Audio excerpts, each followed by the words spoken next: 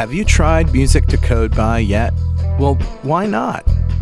Here's a comment Joe left on the website. This is also great music to mow by. I like listening to music while doing yard work to help the monotony of it seem less tedious. This past summer, I started listening to these tracks while doing yard work, and they worked great. I could let the music play in the background without focusing on it, and it seemed to help me concentrate on getting through my tasks. Thanks, Joe. And now you can download the entire 13-track collection.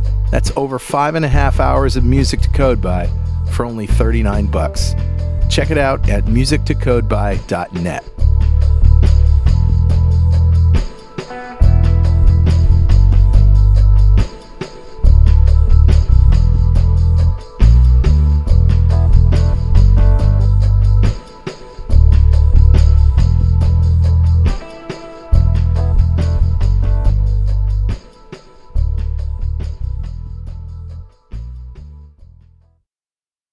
.NET Rocks, episode 1392, with guest Sara Chipps.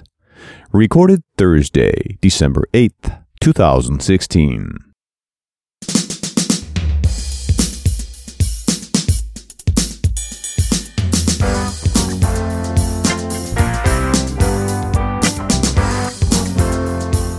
Welcome back to .NET Rocks. This is Carl Franklin. And this is Richard Campbell. And Sara Chipps is here. We're going to be talking to her about JewelBots and all sorts of geeky goodness. But before that, how are you, buddy? I am well. No rest for the wicked.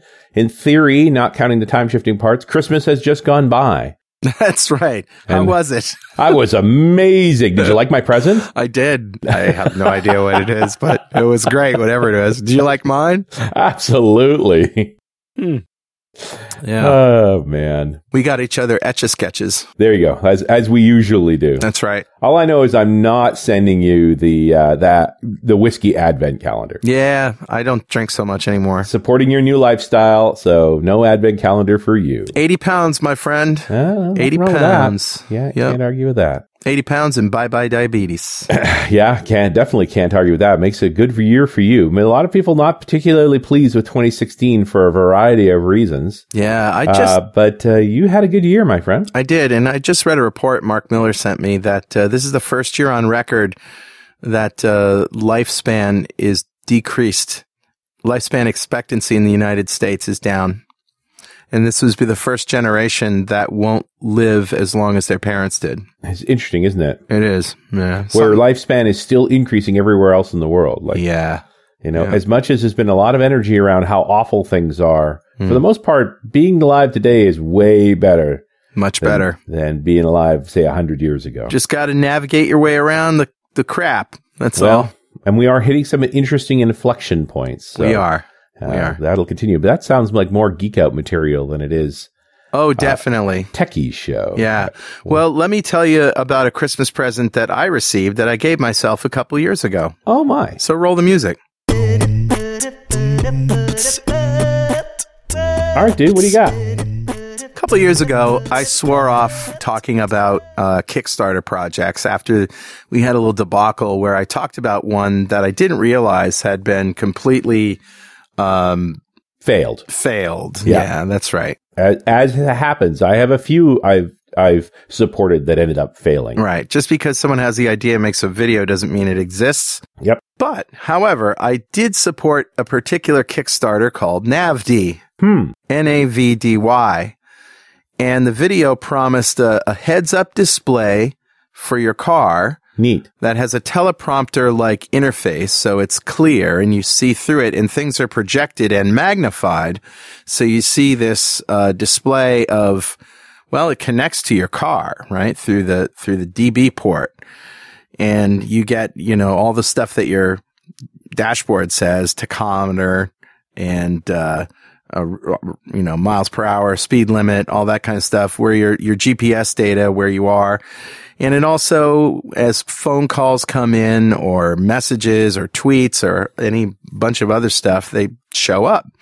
And you can see who's calling you, and you can answer calls and stuff with a little dashboard button. So Bluetooth into your phone, but it also connects to your car itself? Yep, it connects to the car itself through the DB port.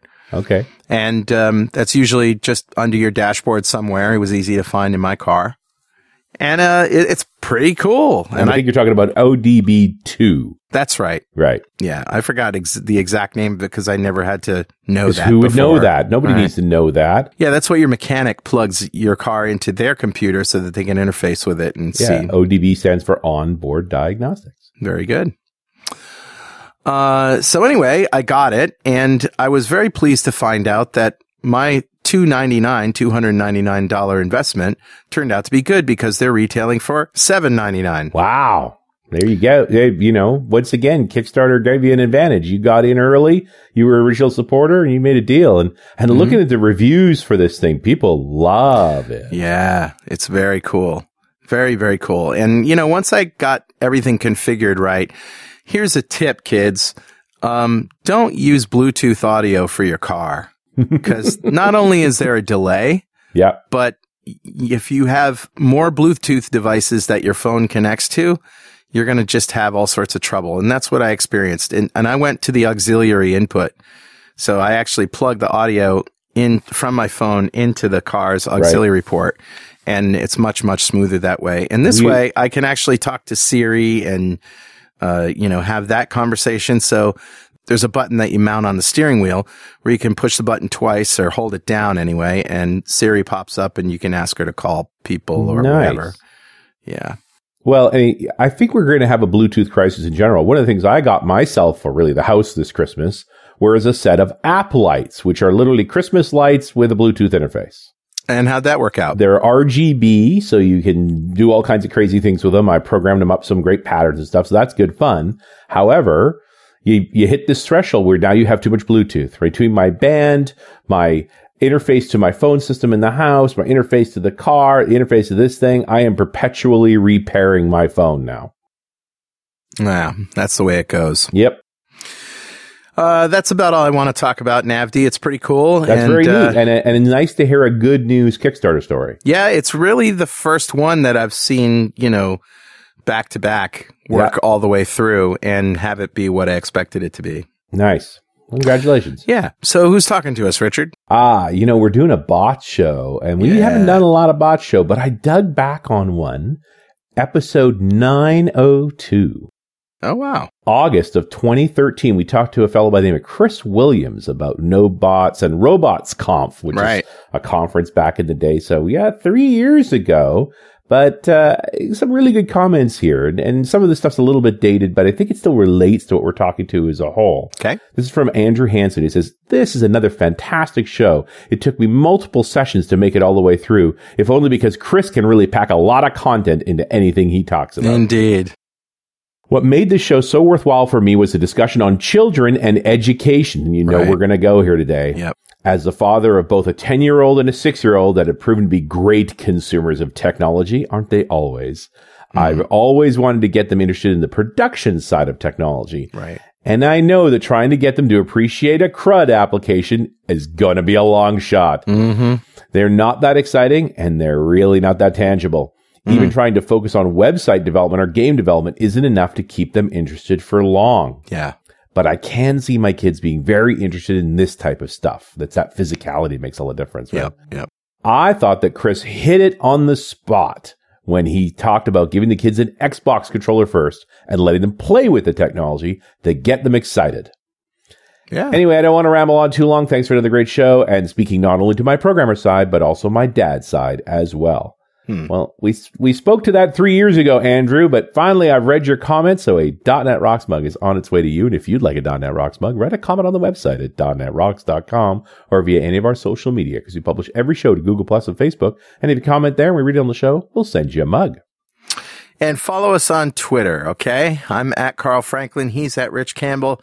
Send us tweets, because we send them over to Sarah and she makes bracelets out of them.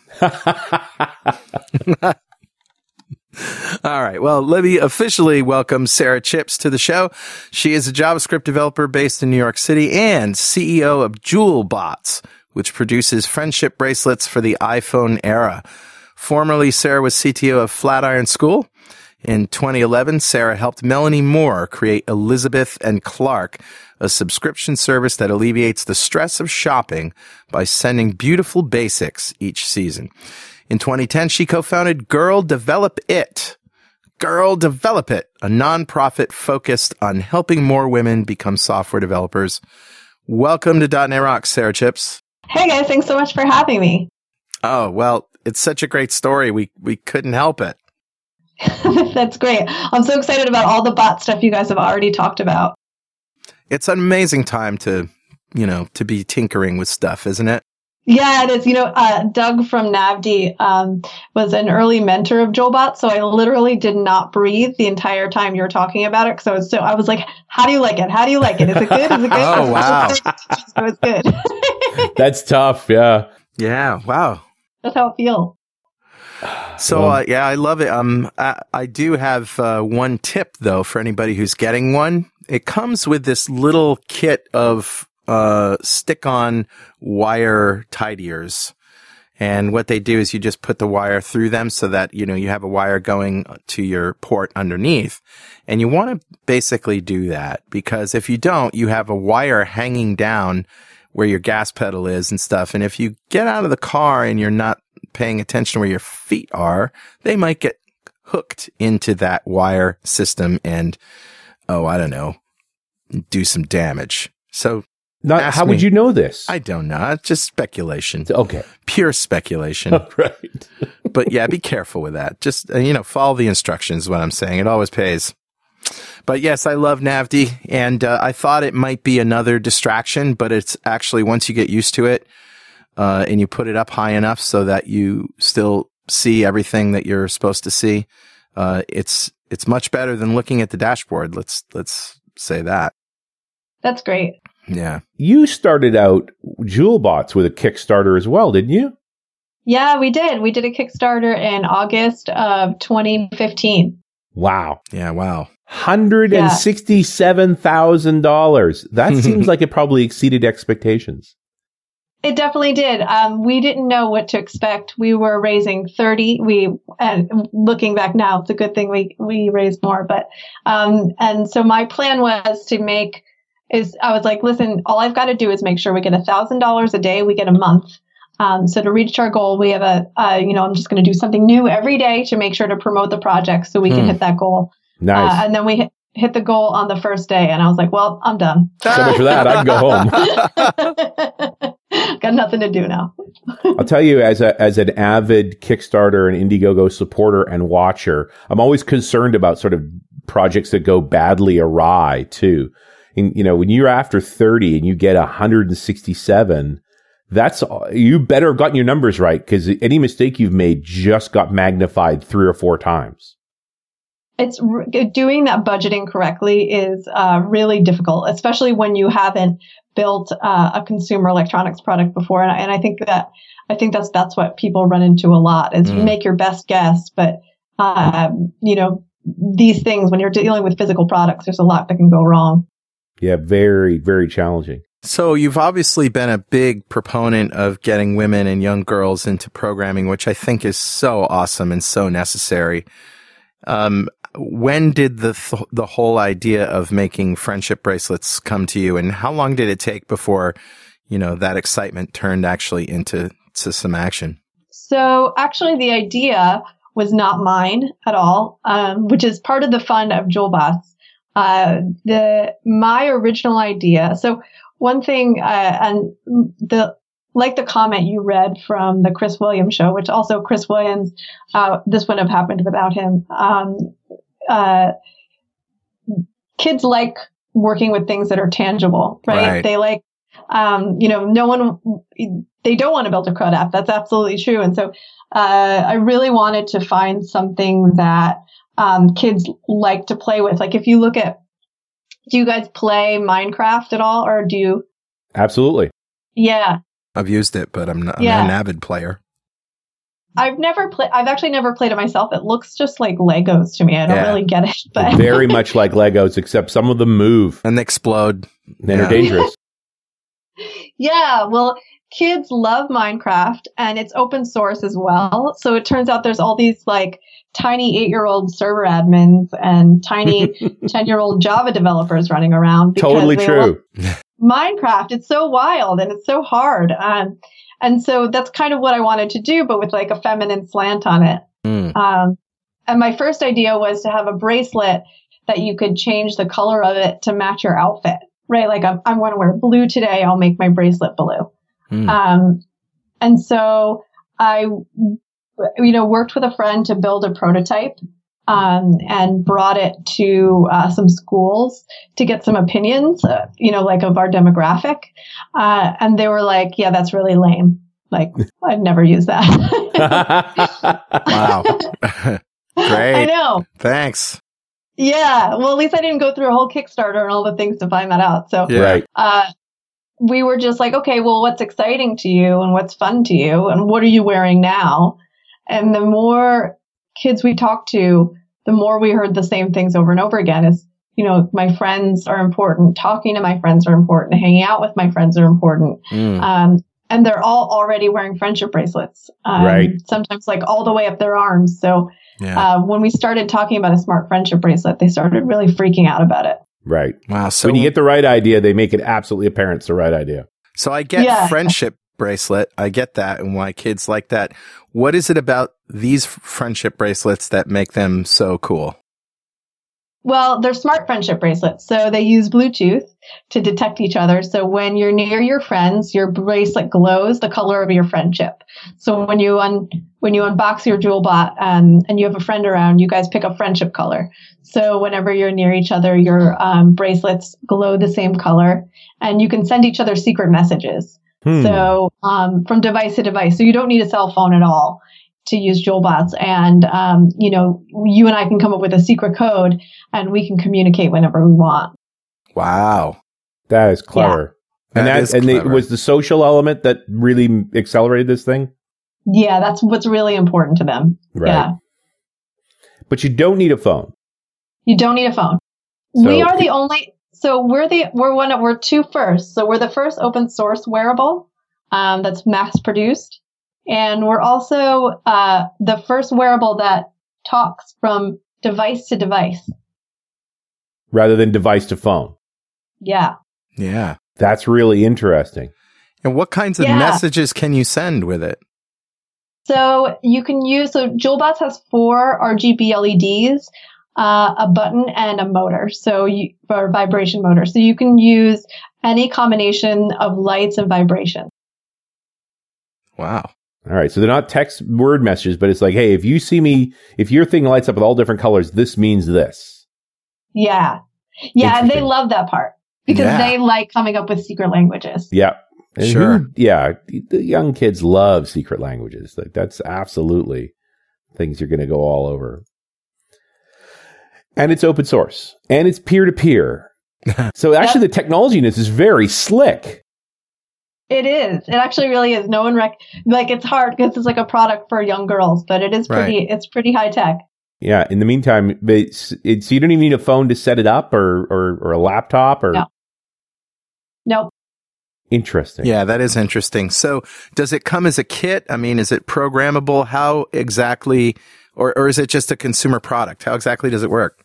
Yeah. So out of the box, it's just like a consumer product. So you don't need a laptop or a phone. You don't need to code it if you don't want to. Mm-hmm. I imagine we'll have lots of users that never code their devices and just think they're fun to play with. Right. But if you want to code the device, you can use a micro USB, which is what you use to charge like an Android phone, and plug it into your laptop. And then you can use the Arduino programming environment, which is just an IDE that's built for Arduino.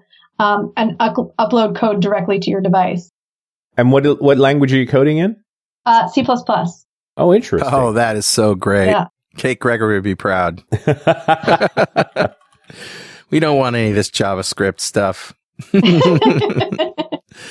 Yeah. Awesome. Yeah, it's pretty neat. It's really, so we just shipped like 3 weeks ago and we didn't know what to expect because you build something and we did alpha testing and things and we made our best guess, and it's so neat. We get emails from girls that are coding their devices and they're like testing the capabilities and asking for new features and all kinds of stuff. So it's pretty exciting. So I got a couple for my 14-year-old daughter for Christmas. Nice. And I hope she liked him. This is coming out after that, but right. I'm going to find out. We'll find out, yeah. I'll let everybody know on another show how that went over, but I'm thinking it's going to go over well. I bet you have that viral factor going on, because young girls are really, really good at spreading the awesome. They're the best. And They I don't are. think, I spend a lot of time thinking about this demographic, but they're who picks the music that we listen to. They're the ones that decided these bands are cool. That's right. And the shows we watch, the celebrities we like they're the tastemakers. So Yep. I'm excited. And I bet it's been great, hasn't it? It really has. There's a lot of building we still have left to do. There's a lot of, there's a long road ahead of us, just making it a better product. And, but the really hard part, which is building and shipping hardware, is behind us. Now, I'm looking at the original Kickstarter for this, and you had intended to ship in March of 2016. Yeah. So I'm just going to leave that right there. But it happens to all good Kickstarter projects. They all go longer. They all go long. Yeah. And problems with manufacturing, I bet, had something to do with it. Let's talk about it. Yeah. Yeah. So, we still have to do a big postmortem about this. There's a lot of tensions and stress in the team and with who we were working with and all kinds of stuff. And what I've thought, because, I've built a lot of software projects. And one thing about building software is I feel passionately about never being late, right? Right. Yes. Because as soon as you start giving estimates and being late, you lose credibility. And when you lose that, you can no longer, especially when you're on a larger team or working for a company where it's not focused on software, that can really hurt you internally. So I really did put a lot of time and thought into putting this timeline together. And I did the traditional, okay, we're going to double it thing. Looking back, what really cost us was, so there's 2 steps of design. So you design something to be mass manufactured. You get a contract with a manufacturer, and then they have their own little period of DFM, which is design for manufacturing, where they do another couple iterations and change some things. So we estimated in the timeline, and this is the timeline they supplied, but it compared across the board to other timelines from manufacturers. So it's not like theirs was a lot shorter. Right. The time they estimated was about 2 or 3 months. And so that timeline ended up being 6 months, 7 months. And so that's really where we lost all that time. And that's just making little changes where it's we need to move this module over here, or in order to make this more cost effective, we need to try this battery and different things like that. And those things end up being very time consuming. Yeah. Because some of them actually send you back to the drawing board, if they don't fit correctly or whatever. Yeah, exactly. It's pretty wild. And because it's physical products, you're running across, you're running up against the laws of physics. Sure. Where you're Yeah. I have to wait for this physical thing to get from that part of the world to this part of the world. And I can't just make it show up. Yeah. The agile approach of software of just build, scrum again. You just can't go that fast when you have to bend plastic and metal. Yeah, it's so true. Yeah. I kept throughout the process, how can we do this in an agile way? And, there's a few things we were able to do, low res prototyping in the beginning and doing a lot of testing, but there comes a point where were you using 3D printing for that? Yeah, we did use a lot of 3D printing. We have a 3D printer here in the office. Mm-hmm. And then there's other companies that'll do more high res 3D prints. So there's even an iterative process to 3D printing and how you get nicer ones as you go. Cool. Yeah. But Waterfall was invented for hardware for a reason. It really was. Yeah, right. You know, because every change costs money. You know, you raised a lot of money, and you think you hinted at this at the beginning. It's like, if you'd only gotten that 30,000, could you have iterated on your prototypes? Like, it costs more than you think. Yeah, no, definitely not. It would have been a very different product. Interesting. Yeah. Very, very interesting challenge. Like, I'm glad it worked out. And you shipped in November? Yeah. Yeah. So 7 months late, but you shipped. You didn't fail. Yeah. Yeah. That's the silver lining. And it's really great to be hearing feedback on something we, put so much of our heart and souls in. Well, and plus you created so much buzz. Am I looking at a video of Bill Nye saying this is a great product? How cool is that? That is pretty cool. That is the best. Do you know we didn't? So here's what happened. It's just one day. So he was apparently running a Kickstarter at the same time. Right. One day we get a message in our inbox, and it's a video of Bill Nye saying he thinks what we're doing is awesome. Oh my goodness. So he never even told you in advance. He just did it. No, I just like hit play and then screamed really loud. I scared the whole office. I love it. It was great. But it also, this gets back to this idea of making a physical product, getting the electronics to fit in the form factor. You've got to put this on a young girl's wrist. It can only be so big. Yeah. And that's what we ran into in the beginning. Our first iteration, and the iteration that we had that was around the Kickstarter, we started testing that. And that's where we made the mistake of looking at designs and saying that looks fine. Right. instead of 3D printing and holding it on different wrists. Yeah, right. You're putting it in front of the customer. Yeah, exactly. So we were like, oh, that sounds right. And even we could have taken a piece of paper and cut it out of a piece of paper. We didn't even have to 3D print. Yeah.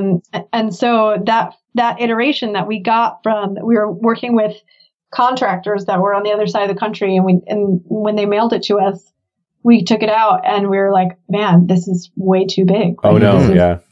I've done that with a few electronics where I literally cut out a piece of cardboard to the dimensions they told me, and then you actually put it in your hands. It's like, hey, my thumb doesn't go across this screen. Like this is too big. It's always too big. It's rarely too small. Yeah. Wow. Yeah. That was a big lesson. Oh, and it's got to be a heart-sinking moment. You've now spent the money to manufacture a prototype you can't use. Yeah, it was a lot of money. I had this interesting experience where I got this video camera from some Chinese manufacturer through Amazon, and I just wanted the cheapest video camera I could that had an HDMI output so that I could use it for live streaming. So I was going to bring it into a processor, capture the video, and then have a switch and all that stuff. But I didn't really need a big, fancy camera. And I got this thing and I found out there's a problem. If you actually want to use it with the DC adapter, okay, the HDMI port is so close to the DC adapter port that it doesn't fit if it's plugged in. Wow. Yeah. Talk about wow. They're so close to each other, you can't use them both at the same time. And that's a completely limiting feature on the product suddenly. That's a much more subtle problem than, hey, this thing's too big. That's right. It's just the way it goes. Yeah. That's wild. They must have realized that at some point and then been like, It's too much money. We can't afford to redo this again. We meant to do that. Yeah. That's why it was $100. Funny. Hey, Richard. Yeah, buddy. Guess what time it is now? It must be that happy time again. Yeah, it's time to bring in a new sponsor. Introducing JewelBots. Maker of high-end ruby-studded sausages you cook in beer and onions and finish on the grill, don't you know? What? They might be a little expensive for your average .NET Rocks listener, though, so I don't know. We'll have to play it by ear. JewelBots. Okay. Honestly. And the crickets came out. Cheaper. They were cheaper if you got them in the Kickstarter, but now. Yeah, that's right. It's actually time to give away a Sync Fusion Essential Studio to one lucky member of the .NET Rocks fan club. But first, let me tell you what Richard and I like about Sync Fusion. They have over 650 components for web, desktop, and mobile applications, including great native Xamarin controls. They even have enterprise solutions with a dashboard designer and big data platform. Best of all, they're affordable. It's one flat fee for everything. Everyone in the company. No hassle, no gimmicks, and you really get every application with no restrictions. Check them out at syncfusion.com or look them up on Facebook to see how you can get started today. All right, buddy. Who's our winner? Today's winner, Richard, is Jeremy Abbott. Oh, congratulations, Jeremy. Golf clap for you, sir. Clap for you, sir. And Jeremy just won the Sync Fusion Essential Studio. Great big pile of awesome from them. And of course, if you don't know what we're doing here, go to .NETRocks.com, click on the big Get Free Stuff button, answer a few questions, and join the .NET Rocks fan club. We have thousands of members all over the world. In every show, we like to give away stuff from our sponsors. And every December, we give away a $5,000 technology shopping spree, which we just did last week. Yep. And Brian Wilson was our winner. And, fantastic. So sorry if you didn't win this year, but, stick with us. Maybe someday it'll happen. Awesome. Got to sign up to win. We also like to ask our guests, Sarah, if you had $5,000 to spend on technology today, what would you buy? That's such a good question. I've thought about this a lot. Great. Yeah. And I think that one thing I can never afford to, or never make sense to buy, there's all these companies doing really cool wearable fashion. My favorite one is one in London called Cute Circuits. And they have these really nice products that either have LED readouts or they have a dress that reacts to your tweets and really cool stuff like that. And they're super pricey. So I would just buy a bunch of that, I feel like. Awesome. Just to have samples. Yeah. And they're the most connected. Yeah, that's great. Well, and I got to imagine you're not done, right? You've finally got the product out the door. Clearly it's sold well. People are excited about it. I do want to talk about the programming side of it, but is there going to be a V2? Yeah, definitely. And both of this product and other products. But there'll be definitely new stuff down the line. Interesting. That's great. You have more ideas for more products? Is this something that you're going to continue on with? Yeah, definitely. Definitely. I've been working on the second product in my head for the past 6 months. Yeah, that's so cool. I just haven't told the rest of the team about it yet. Oh, okay. So they're going to find out by listening to the show? Yeah. That's a great way to do it. Richard and I have been talking for a long, long time about the charity side of .NET Rocks because we have this, we have the attention of a lot of developers who could utilize their time. And out of that conversation, Richard came up with the idea of the humanitarian toolbox. But, the whole, charity aspect of, getting kids into programming, requiring, some hardware like some Raspberry Pis or things like that. I went looking out on the internet for places or foundations or funds or some place that you can donate to that actually ends up giving technology to schools and empowering teachers to teach with it. And it's kind of hard to find. Do you have any favorite resources that you like to support in this regard? That's a great question. And I think that, there's not a lot of hardware. There's not a lot of hardware for schools charities. I think that a lot of it has to do with the difficulty of getting physical products into schools, like the logistics, as well as the expense. A lot of schools don't. One thing that, if I could talk about this for an hour and a half, so cut me off if you. No, we're really interested to hear what you have to say. Yeah. So one thing, as part of the process of building JewelBots, we went to visit a lot of schools, a lot of public schools and a lot of private schools. And one thing that I observed as part of the process is that private schools have huge computer science budgets. Sure. And they have teachers with computer science degrees, and they have products, they have little bits, they have Raspberry Pis, they have all the things. And in public school, and it doesn't matter if it's in a an area with like an area with less of a budget or lower income area. In public school, you still have typing class, right? Right. And there may be a programming class later on in high school, but when you're in middle school and elementary school, you really don't have a lot of options. Is what I observed. So there's this huge disparity, I think, between these two educational experiences. And so I think something like this is really important. Which is why I really like programs like Scripted, which is something that Scripted is my favorite nonprofit for kids. It's something that Scripted? Scripted.org. They are here in New York and in San Francisco and hopefully growing. But they go to lower income areas and work with kids and teach them how to program and give them internships. And it's awesome stuff. That is exactly what I was looking for, Sarah. That is awesome. Yeah. They're really great. And they do a lot of good work. And I've met a lot of their students and they're so bright. Wow. Yeah, and it's script ED, right? Like script education. Yep. It's really interesting. And this is a way that, without actually directly, going into schools, just by donating to them, you're helping out kids with technology. That's a good use of your money right there.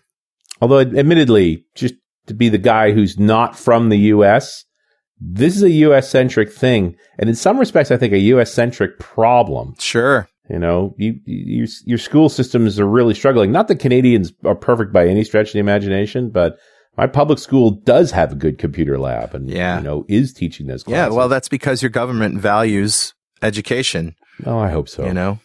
Over corporate interests. It's an interesting problem, isn't it? Yep. Sure is. Anything we can do to try and address it, because we need more folks programming. And let's talk about programming. Let's do that. I could spend hours just talking about the hardware, because I love the hardware, but we only got so much time. And I really want to know what people would do here. What code would they write, and why would they write it? Well, this is really fun stuff. Right now, right on launch, we have libraries that allow you to code for the button and for the lights and for the vibration motor. So you could do cool patterns and stuff. Mm-hmm. But it really doesn't stop there, because we have access to the Bluetooth. So the next thing we're going to be doing is writing a library. Right now, you could actually code any of these things, but we're writing libraries to make it easier. Right. So they don't have to learn like memory management and things like that. Yeah. Because that's it hard, is C++ after all. Exactly. But down the road, we'll have mods for you to, program your device to react to certain friends in certain ways. Mm-hmm. You can have it pair with your phone. So it can tell you if you have text messages or a new Instagram follower, or, if it's going to start raining soon, or that's cool. If your parents are coming to pick you up, anything that you want. So that's what we're really excited about. Yeah. Wow. What's nice about that is, it's something other than a phone, and so therefore it has its own domain and it has its own set of things that only it can tell you, which I think is great. It feels a little bit more inclusive, a little bit more special. Yeah, exactly. It can do anything an Apple Watch can do, a JewelBot can do. It just doesn't have a screen. And it's about $800 cheaper. just a bit. I can't believe you said that, Sarah. It's awesome. Tim Cook's going to be calling, I suspect. Oh, well. My $70 Apple Watch wearable, replacement. Yeah, does everything your thing does. Your multi-$100 thing does. It just doesn't have a screen. Yep. Well, and heck, without the screen, I bet your battery life is great. Our battery life is okay. Apple's a lot better than we are. We have the same battery life as an Apple Watch. I bet. Like if it's going the whole time full blast, you have about a day. If it's off or in sleep mode, you have a few days. Cool. All right, which just means you have a smaller battery. We have a smaller battery. They probably have a custom. One thing that we also learned as part of this process is you can either go with standard battery sizes, which is what we did, or you can have custom batteries made, which is a very time-intensive process, very expensive, and so but allows you to have a smaller device. So right. Maybe one day. And then also we're also always like pushing firmware updates, and we're always optimizing for battery. So battery life will get longer as we go. How do they get the updates into the device? So right now, actually, people are getting them from the Arduino IDE, right? Which isn't ideal. In the next couple of weeks, our goal is to do it by Christmas. Fingers crossed. We'll be releasing the app, and you can have an update right from the app. Very cool. And yeah, that's really nifty. Yeah. Just really interesting to think about all the possibilities here. Like you're clearly at the beginning of a really, as much as you've done in the past year, Sarah, which, kudos to you. This is an incredible journey. You're at the beginning of some really interesting possibilities here. Absolutely. And it's seriously a leader in this whole tech for girls thing, which has been ignored. And it's unbelievable because, like, as we said before, young girls are the trendsetters. Why do you think most of the music in the music business is catered to them? Right? Because it sells. I mean, without them, we wouldn't have Snapchat. Yeah. Or Guns N' Roses. Or Guns N' Roses. Both being equally as valuable, of course. Yeah. Okay. Yeah. Equally as valuable. All right.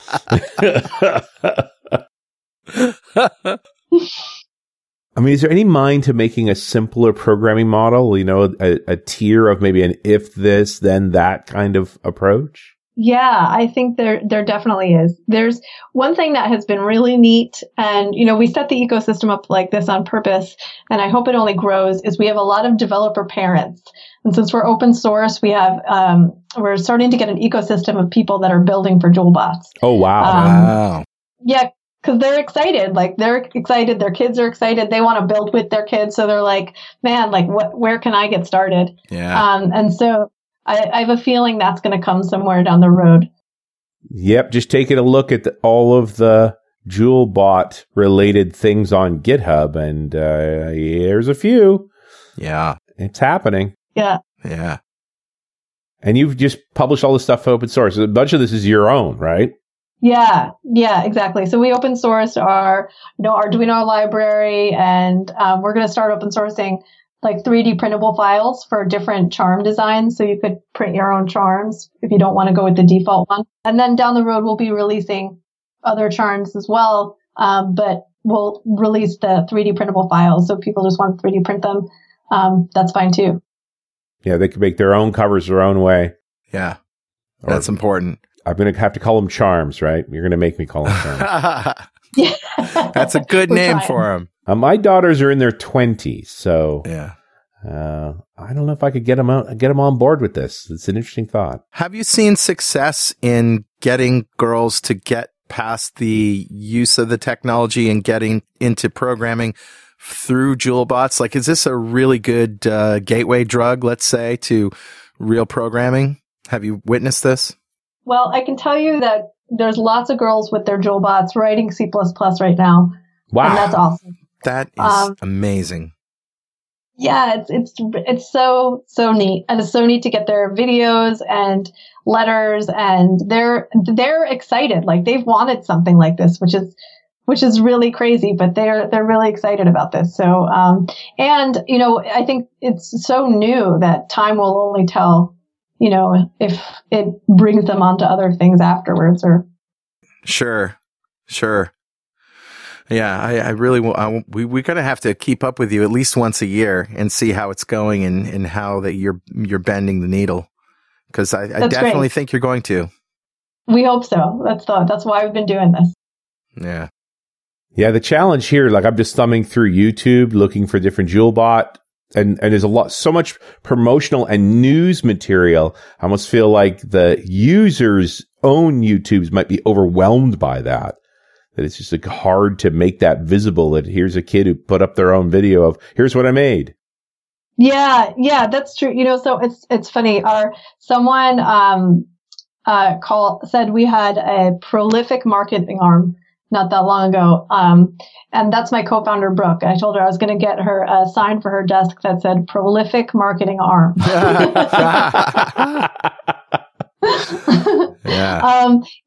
Hopefully we haven't had too much stuff go out to YouTube. There's some things on our forum. If you go to on the community on our site, but hopefully, as time goes on, user content will take over our internal marketing. That would be awesome. But it's very early days. Like you said, you just shipped. I bet you there's an awful lot of people about to receive this for Christmas, or maybe, considering the time shift element, just receive this for Christmas. So, yeah, right. Yeah, you don't even know what's going to happen. You might be in for a bit of a ride here, Sarah. Yeah, we're prepared. We figured there's going to be a lot opened over the next couple of weeks. So, we're excited. Yeah, well, you have a good problem. Yep, sure is. Does it mean you don't have a problem? Yeah, it's been great. Can we talk a little bit about Girl Develop It? Yeah, that's awesome. So, Girl Develop It. So I left Girl Develop It 2.5 years ago to start JewelBots, and at that point we had taught. I think we were at, I don't know how many students, maybe 10 to 15, maybe 15,000 students at that time, and we had about 8 chapters.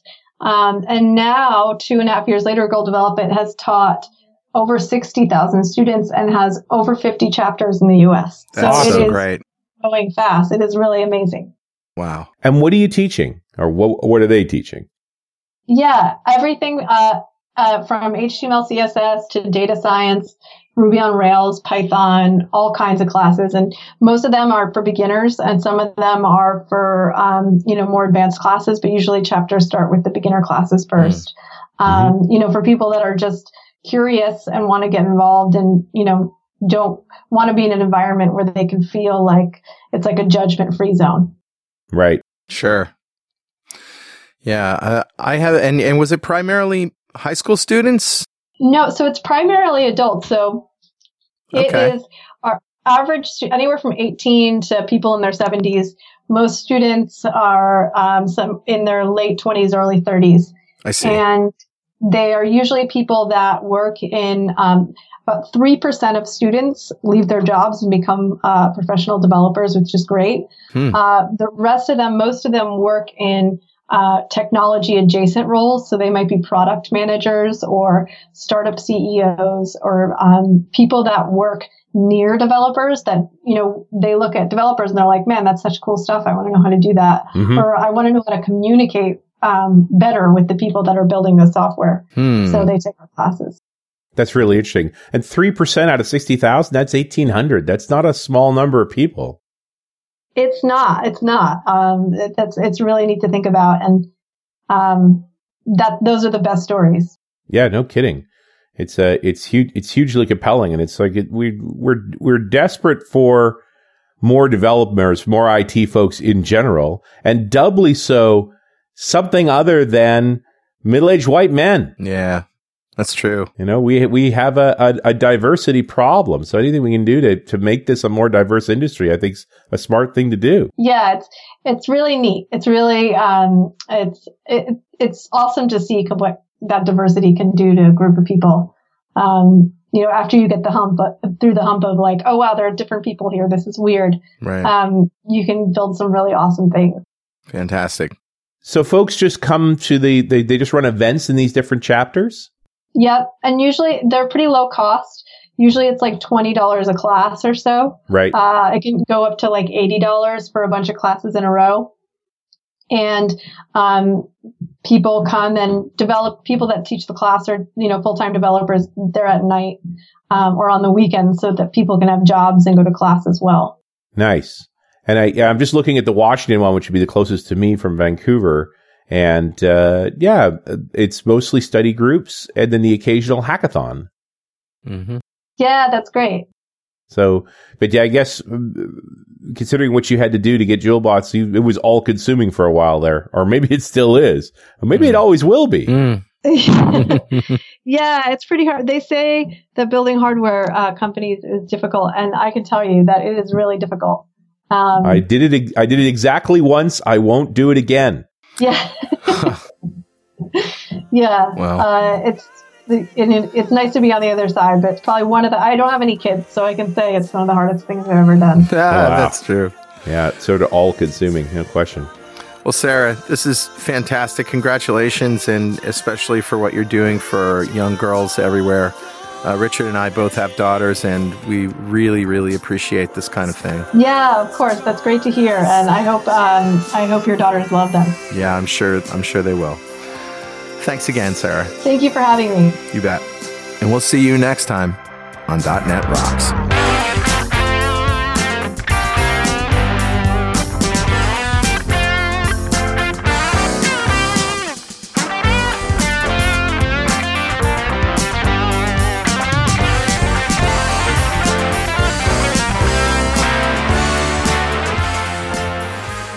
.NET Rocks is brought to you by Franklin's Net and produced by Pwop Studios, a full-service audio, video, and post-production facility located physically in New London, Connecticut, and of course in the cloud. Online at pwop.com.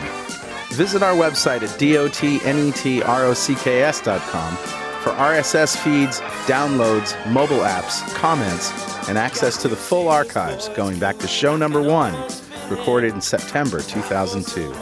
And make sure you check out our sponsors. They keep us in business. Now go write some code. See you next time. Got a transmitter banned by the FCC. Yes, I'm a